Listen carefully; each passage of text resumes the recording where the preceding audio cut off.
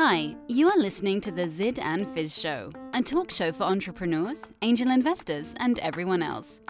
Good morning, welcome, and enjoy the show. Here they are. You say hello first. Oh, hello. Hello, Zia. Hello. How are you? Hello. All right. This is episode, we don't count, but this is 32. We don't count. Yeah. We don't Back. count, but it's... Yeah. The holiday season is over, all the excitements of the holidays, and now we can start. And that's what I hear from people. Yeah, I've heard this mentioned before, that the holidays have crept into January, and now February is the new January. That's what I heard. Yeah. Actually, it's You've true. created a Depending on phenomenon. what industry. February is the new January. And it's new January. Yeah. Yeah. Spring is the new winter, or winter is the new spring. Yes. Welcome to climate change. So, Oh, all right. So now yeah. we can start complaining, ranting. So here's my Yes. first thing to you. Okay. Yes, let's hear Let's it. talk about electronic introductions. Yes. So I've been guilty. I've never done them until maybe 3 weeks ago. Mhm. This whole electronic introductions. Yes. So now it's becoming prevalent. You're not surprised. Yes. Subject line, intro. Hey, Fizz, I'd like to introduce you to Joe. Some people write long emails explaining the two. I usually write one sentence that says, you should talk. Yeah. because I'm laughing because I do the complete opposite. Yes. Yes, you've done it to me. You made introductions and you Yes. explain who the person is, who Yes. am I, why we Yes. should talk. Yes. My theory is that if I send an intro to anyone, Mhm. it's serious. Like I will Yes. never send an intro that said, "Hey, you two should talk." Yes. It will be an absolute waste of your time. I've just given you at least 8 yeses. I just want you to Yes. know that this is one of the most unusual episodes where I say yes to almost everything you Yeah, just said. well, I mean, so okay, let's backtrack. Are you okay with this whole concept of electronic introductions? Yes. Okay. And are you okay with the way they're being done? Email, No. and then after that, I didn't understand what it was. And then they said, moving you to BCC. And, Yes. And then at the beginning, I was upset. It's like, no one moves me to BCC. Not without my permission. No. It's like, and moving me to BCC. What's that about? And then I realized that when people move me to BCC, they're doing me a favor. Do you a favor. You no longer get trapped into the email thread. Yeah. Okay. And some people actually, it's interesting you said that because, remember the CC stands for carbon copy. Now, some people are too young to remember the fact that the only way that we could make copies of anything we wrote was to put a sheet of pure black carbon underneath your sheet that would then get transferred by pressure to the next sheet. So CC stands for carbon copy, and BCC stands for blind carbon copy. And in the world of email, when you put someone on a BCC, the subsequent rounds of the email communications drops off the BCC. So it's like, thank you very much for the introduction. I'm sparing your inbox. I'm putting you on BCC. And now here's the reality. Some people don't want to be thrown off the email thread because they want to know what the conversation's about. And so there is a little bit of a nuance. Yeah, there's a little nuance. So here are the rules, and everybody should subscribe to these rules. Rules according to Siad or rules decided? Well, both. Okay. Well, first of all, I mean, we all know there are some etiquette. So if you're emailing two people and you have the highest regard for both and you're talking to both at the same time, they should both be in the to field. Yes. If you're talking to one and you want the other one to sort of listen in, you put the other one in carbon copy. Exactly. The danger with carbon copy, and some people hate these these lists. I have a group of friends. We play poker together. We've been doing it for 20 years. And literally it takes, I don't know, 75 emails to organize one date. And everybody complains and reply all. It's like this torture by reply all. But the BCC is necessary, right? And then everybody's in the loop. The CC. The BCC also is necessary if sometimes you need to avoid someone making the mistake and replying all. The only thing I ask the world is that when you make an introduction, you're by email, you are willing to let it go. So Fizz meet Jill. You two should connect. Hey. Now you can write a long explanation or not, but you two should connect. I'll let you two connect. If you and Jill make millions, right? Yeah. Hopefully you remember who connected you, but there's nothing in it for me. It's goodwill, it's friendship. You have to let it go. And if one of the two wants to update you and say, oh, by the way, you connected me to this person, just so you know now we're working together, it's very kind. Absolutely. And important to do because you lose that goodwill of the person who connected you if you just forget about them, right? I completely agree with you. I do. So there are some. Okay, so now if you get flooded with intros, then what? Yeah, then it's a little bit of a. So here's the preamble before the intro. Ideally, you have already communicated with both sides in some shape or form, either through a phone call or whatever means, if it was in person, to say, hey, I happen to know someone that you might want to get to know. Why don't you look at their LinkedIn profile, find out if they suit you, make sure there's no conflicts of interest, and then get back to me so that I can make the connection. And ideally, you've already done the same for both parties, that you've already said, hey, here's a preamble, and I'm going to make the introduction if you both agree. So that's ideal. It's not always like that. But, with really close friendships, you and I have a close friendship. I know how to fill in the dots. I also know you've already given me preambles most of the time. And even if you don't, I know that the introductions are always going to be of great value. So there's no question about that. Now, when it comes to randomness of introductions, that's a little bit of an unusual spot to be in because, frankly, we're all busy, right? And everyone has a pretty full calendar, whether it's what we do as investors or other things that you do in life. So it's a matter of respect, really, for the people that you're trying to connect, to make sure that you're essentially taking into consideration that everyone is busy and time is very valuable. And also you lose goodwill. So if someone makes an introduction that sort of you end up being pitched to a salesperson selling you something you didn't expect, then you wouldn't take another introduction from that other person. So no, that's very. The other thing is, I think we should have an allocation. So every person in our profession is allowed one intro every 2 weeks. So use it wisely. Yeah, where do you come up with these ideas of yours? Use it wisely, because if I tell you, you can. A wise person once told me, especially with big time investors, you get one shot. You can't you can't send them 16 deals and say no, this one's good. You get one shot.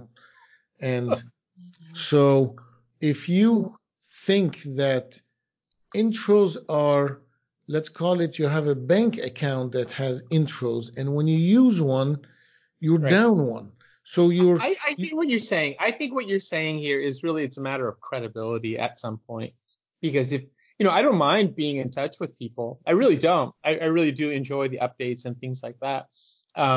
Where it becomes a little bit troublesome is if we're not aligning our interests, meaning that you really don't fully understand what is it that I'm actually looking for. And I'm just getting a lot of things from you, even though the universe has told you, my LinkedIn profile has told you, I'm a healthcare, life science, human and animal health investor, right? And you're sending me all kinds of other things that don't fit in. So it's a matter of credibility. At some point, I realized, okay, you're not sending me stuff that I really can sink my teeth into. So we're not aligning our interests. I think that's where you're coming from, right? Yeah, I mean that it is a tool that one should use very, very carefully, because it's so, if the intro meant you had to leave your office, walk half a mile, go up 10 flights of stairs, knock on a door, wait for half an hour in some hallway, then go try to talk to another human being to say, hey, I need to make an intro. It's so much easier by email, so it's abused. Be judicious. So I'm going to use an example of an introduction you just recently made for me. I think there's two really amazing science folks that you introduced me to. But you and I had a phone conversation ahead of time. He said, hey, these are incredible people. And hey, they're doing incredible stuff. Awesome. So I had a phone call with one of them the other day. And I, too, made the suggestion during the phone call was, hey, I have this friend who is near DC and is doing something that you might be interested in. Would you like to check out their profile and let me know if you're interested in an intro? And sure enough, they did. And sure enough, they said, yes, they'd like an intro. So there you go. I think it is truly about just honoring the relationship, making sure that there is alignment. And that's how, again, you build friendship, is making sure you're, again, respectful of each other's time. Yeah. And it unfortunately also there's a level where there's a lot of things that people don't get paid for. So you have to accept it, or people should invent some kind of like a stock option poker chips where they give you, say, here, you give me a great intro. Here's a chip for 10 shares. That's great. Yeah. Karma points, redeemable at Amazon. Yeah. Well, anyway, I mean, this whole intro business is interesting. We're flooded with introductions. Please use it wisely, and please know that you have a limited amount before people get tired and in fact burn out, because the goal is to answer everybody. So I'll tell you a new thing. I don't carry business cards anymore. What? You're joking? No. What is going on, Ziad? Did you talk to me about this before you made the decision? Yeah. Well, I make an exception in some conferences that because I tell people, look me up on LinkedIn. Bam. Send me a request. And now we're connected. There's no need for a business card. There's no need to print paper. That's one of my pet peeves. But that's one of my pet peeves. See, now I'm going to have to rant on you. You should always carry business cards. It is the ideal and accepted norm of you give and then you receive. You give and you receive. It is so odd to be there and giving somebody a card and somebody says to you, oh, I'm sorry, I don't give out cards anymore. Oh, come on. I don't. Wait. Receive. I don't say I don't give out cards. Tangible object with my personal information on it, with some bio about me, and you have nothing to return to me? It's 1970s technology. I mean, I don't care. It's standard business. It's SOP, standard operating procedure. Because also, people should know that you're highly disciplined, highly organized. Yes. And when you get cards, you write on the back where you met that person, and some people rank them by priority. Call immediately, call later, whatever. Yeah, after a busy conference, when I look through the deck of cards, I remember the people I met. If you tell me, because you're amazing. I mean, that's why you're the amazing West Coast that everybody wants to meet. And I get a lot of fame because people know, because of our show, that I know you. So they say, can you introduce me to Fizz? He said, yes. You did this his time. Yeah. You intentionally, you're goading me. You're basically luring me into this conversation because I know you carry business cards. You wanted me to make this comment, but I really do believe that there is something truly. I do take business cards to 2 conferences per year that I know ahead of time. Yeah. And I know people like you are watching me, so you're going to be all over me, you and your Canadian friend. And otherwise, I don't. Like, Do you walk around all day with business cards? Yes. Yes. Yes. It's just, again, it's a give and a take. And also for me, it's part of the storytelling, Ziad. My card has a number of information points on it, but it also has logos on it from which I can tell a story. I want to be able to tell a story. I want people to understand where I'm coming from and what I like to do, nonprofit, for profit, all of those things. And if I give you my card, that's because I trust you and I trust that you'll use the information carefully. So do you ever imagine that card actually is going to be trashed? Like someone is actually going to look at it and say, you know what, throw it in the trash. Yeah. You know what I tell people? I say, you know what, if you don't use the information on my card, it also serves as a toothpick. So they can actually, you can use it for two different purposes. So of course it's going to end up in the garbage, maybe. And look, that's okay. I'm putting out a call for startups. Please change the business cards, make something new. A QR code where you put it in your wallet. It's a QR code and you're done. Yeah. We speak a human language. We do not speak a machine language. Stop. Don't encourage entrepreneurs to do QR. I've seen those before. I'm not going to scan it. That means you're hiding your information in this cryptic ones and zeros thing. Okay, I can't so read. No QR code, just some machine where you stand in front of someone and you nod, they nod, and then the information is exchanged. I don't know. Or an app. Okay, or the app that takes a picture of the business card. Right. Tells you GPS coordinates, so you know I met this person in Chicago, and then takes that information, puts it in your contacts, in LinkedIn. Yes, there is such a thing. There are such things. I'm sure. And some of them are ubiquitous, built into your Android or your iPhone. But I have to tell you one more thing, Ziad, because I know you are definitely doing this on purpose to get under my skin. No, I'm not. You are. I know you are. You're not. trying to prompt me to say these things. So you cannot take shortcuts when it comes to making relationships with people. So one, you have to know who I am. You have to go to my LinkedIn profile. You have to do a Google search. If you really want to know what makes me or you or other people tick, you have to do your homework. And so even if you have an assistant, even if you have a personal assistant doing all this work for you, the only person who benefits from putting stuff into a database is the assistant, because the act of actually putting something in and doing some research goes into his or her neurons, not yours. And then all you do is look it up. Like now you need keywords and you need tags and all these. Please.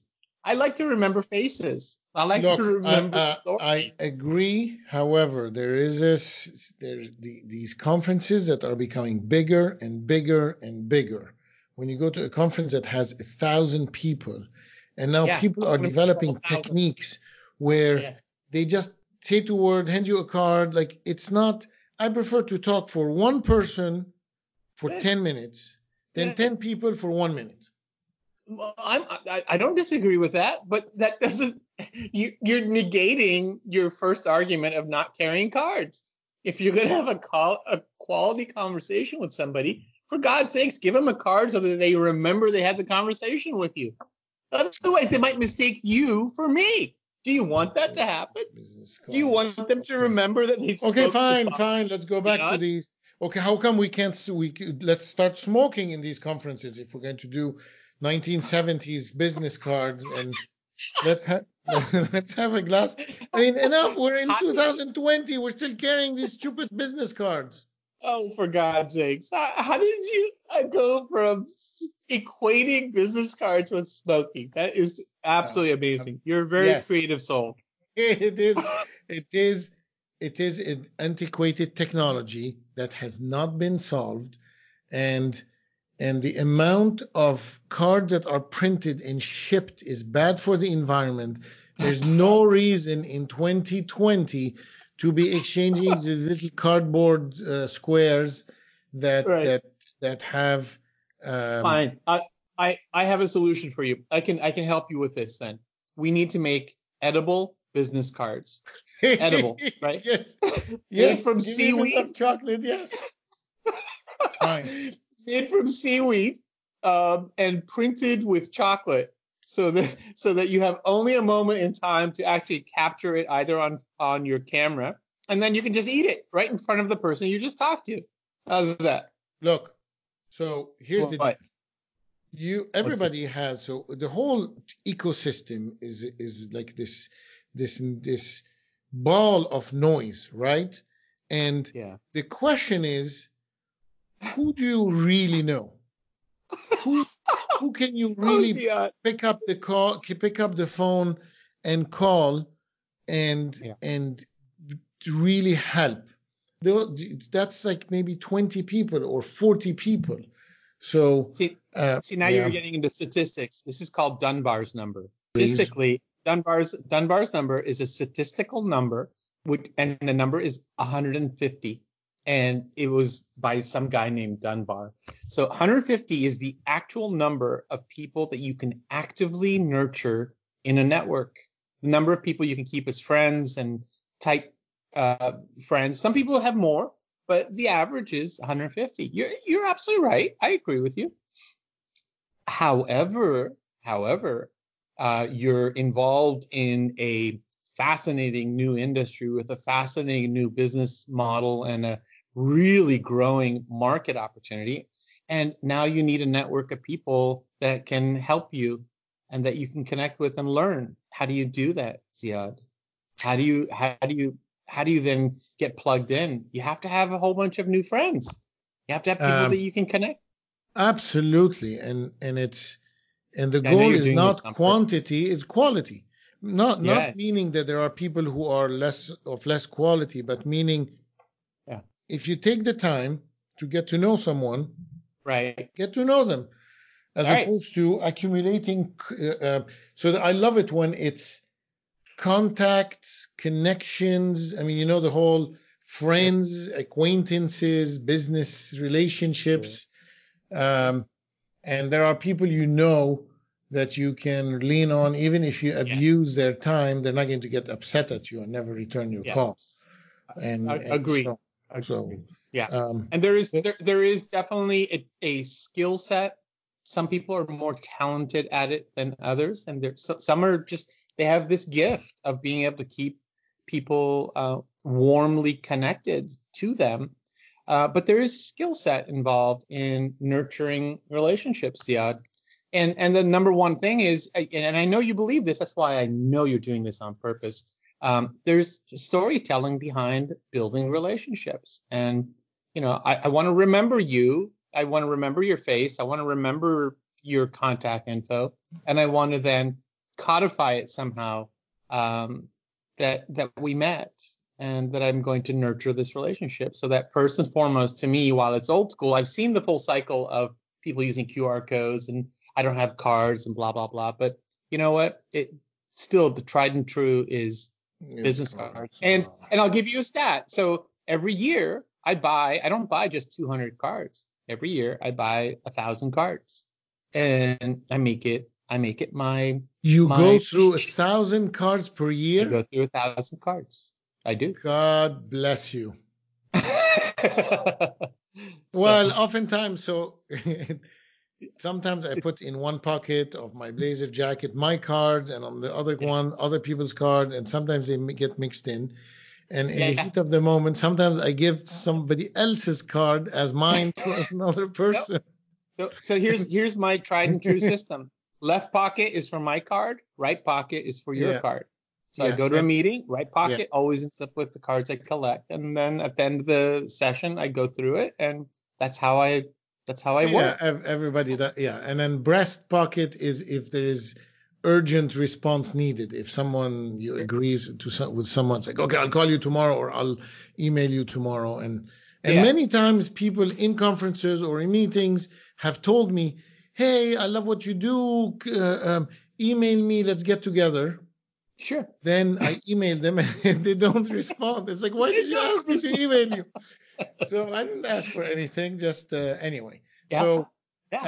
the second topic before we end is Yes. listening to others' advice. So let me tell you a quick story. I was in the gambling city of the U.S., Las Vegas, and I was at with my partner at the blackjack table, and multiple times it was time to decide whether I get a card or not. Some people that we don't know at the table said, don't take one, or take one. Or once the dealer said, no, you shouldn't take one. Should I listen to other people's advice? Because that is our world. You know, you look at the deal and everybody pitches like, I like it, I don't like it, I'm going to invest, I'm not going to invest. And every time I listened to somebody else, I lost money. And so what about Faz's rule about listening to other people's advice? Yeah, that's a good one too. So we have 2 ears and 1 mouth, and there's an intention there that you listen more than you speak. So I think listening to advice is extremely helpful, and mixing it in your own mind, and there's a mind and a gut connection. Your nervous system is completely aligned, and then listening to your own experiences and your own gut based on the information you've collected, I think is very healthy. I have never said, whenever I give advice, I always preamble it with, you know what, I'm giving you, this is an N of 1. Here's my advice. You don't have to take it, but you need to mix it with the other information that you're collecting. So I think it's very important to collect advice. In an investment decision, right? Yep. And you hear advice from multiple people. Some people say, I don't like this deal, I like it. Yeah. And then that infects your that infects your own decision-making process, because you start thinking, well, but this person doesn't like it, or this person, right. Am I following that person? It becomes difficult. It does. So again, if it's qualitative, then, and you only listen to qualitative information, that's why, again, whenever I bring somebody into our group, or whenever I have somebody approach me and say, hey, what does it take to be a good investor? I always tell people, build your investment thesis, and then make sure you stick with disciplined methodology for how you make decisions. Disciplined methodology, right? So you're not overblown by somebody else's feedback, but you have your own approach. And if you don't do a certain part of your methodology, that's when you know you're taking shortcuts, and now you're just gambling. And I don't consider what we do gambling. I consider it de-risking, and I consider it a process. So I apply my science approach to things that I do on the investment side. Doesn't mean I'm always right, but you know what? In science, you're not always right either. You might make a hypothesis and you end up with an answer that proves or disproves something. So you just have to really follow the process. I think that's a really healthy way of looking at it. Yeah, if you have your own process and people contribute to your process, they don't hijack it or disrupt it. Because if you have someone who's considered, this person knows so much about XYZ, and then they, for some reason, and you don't know what's their agenda, what's their situation, if they have something that they don't tell you, and they don't like something you like, and now suddenly it creates self-doubt, and that's a very difficult situation. Ziad, case in point for me is the investment we made in a women's health company 5 years ago. A lot of people had reasons, lots of good reasons to essentially, say to each other and to say to themselves why they should not make that investment. And only a handful of people did. And at the end of the day, a year ago in 2018, Boston Scientific bought that same company for $275 million. So it doesn't mean that I had a crystal ball, but it also means that other people decided to do what they're normally doing, which is their process is talk to each other and figure out what you're doing. And I don't think that's a real process, but that's what they do. Sure. Versus each one looking has at the whole story. System. Yeah. Yeah, look at the whole story. Are there good deals on the East Coast? Absolutely. Are there good deals on the West Coast? Absolutely. But how are you going to decide? Well, you have to get exposure, and you have to have a method by which you look at these opportunities. And it's better. So if it fails because you decided to invest, the most horrible feeling is when you follow somebody else's lead or you listen to them. You have doubt, but you follow them. And then you make a decision and then you regret it. If you make a full-blown decision and you fail, you say, it was my decision. In my, and I'm full disclosure, in my early days of investing, when I didn't know what I didn't know and I didn't have confidence in what I had learned along the way, I made a lot of my decisions based on the group. Other people. So I figured I was safest there. But then it was really about 5 years ago that I suddenly realized, you know what, I have my own thesis. I feel comfortable now. I've written a couple of checks, and this is the way I want to approach it. Yeah. And again, you can't sell a deal to people. It's almost like you don't. So the mantra in our business is you don't sell a company. A company gets acquired, right? Somebody wants to acquire your company. You can tell people about what you do, but so somebody will be on their own, will have this notion that this is something they want to put into their portfolio. All I can do is provide you information, and all you can do is give me a yes or no. Absolutely. And that's why oftentimes salespeople that get involved or want to play or operate in our world struggle because they're used to selling, and you cannot sell a company, a deal, a startup. You cannot sell. You can discuss it. You can describe it. In fact, you have exposure. So there's no harm in exposure. There's no harm in saying I'm doing this. If somebody has questions on their follow-up, that's always good too. But you're absolutely right, Ziad. It's really it's something that needs to be done from within. I don't blame anybody for my decisions. I make a decision based on information I have. I know somebody else may have led it, but I don't blame anybody for my decision. And hopefully if I get a gain on it, that's awesome. Again, sometimes it's nice to be lucky. And if there's a loss on it, there's always lots of stuff to learn. And it never is pointing a finger at somebody else. Absolutely. And that brings us to the end of the show. Thank you, Fiz. Joy. See you next time. Love it. Just take care. Thank you for listening to the Zid and Fiz Show. I hope you enjoyed it, learned something, and had a good time. Remember, you can send questions to talk@zidandfid.com. Until next time, bye-bye.